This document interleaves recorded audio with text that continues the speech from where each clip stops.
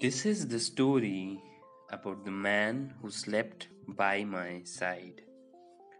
Maybe the balcony door remembers the man, I, and the sunlight. I woke up to close that door and he was still sleep deprived. So let's rewind. It's 3 a.m. Am I dreaming or lost? I know not which, but I am terrified. Terrified of being here, terrified what led me here, terrified because I know not where I am.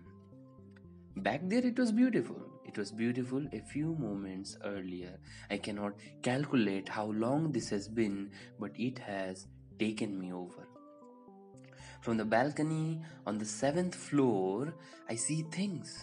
I see people, lazy, sleeping separately on beds with spaces between hearts as large as one can fit in a fucking universe.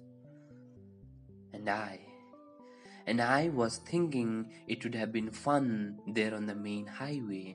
The wind that would caress my face, I would sit behind, and my friend would be riding the bike that would carry us far and wide. When we come back from that ride, we would be tired and drowsy, waiting to fall on ourselves until the sun made sure to hit our faces with light. But my friend isn't here. He's listening to music inside, probably Pink Floyd or maybe Cigarettes After Sex. However, I didn't ask him to move out. Maybe he would have. And then I hear footsteps.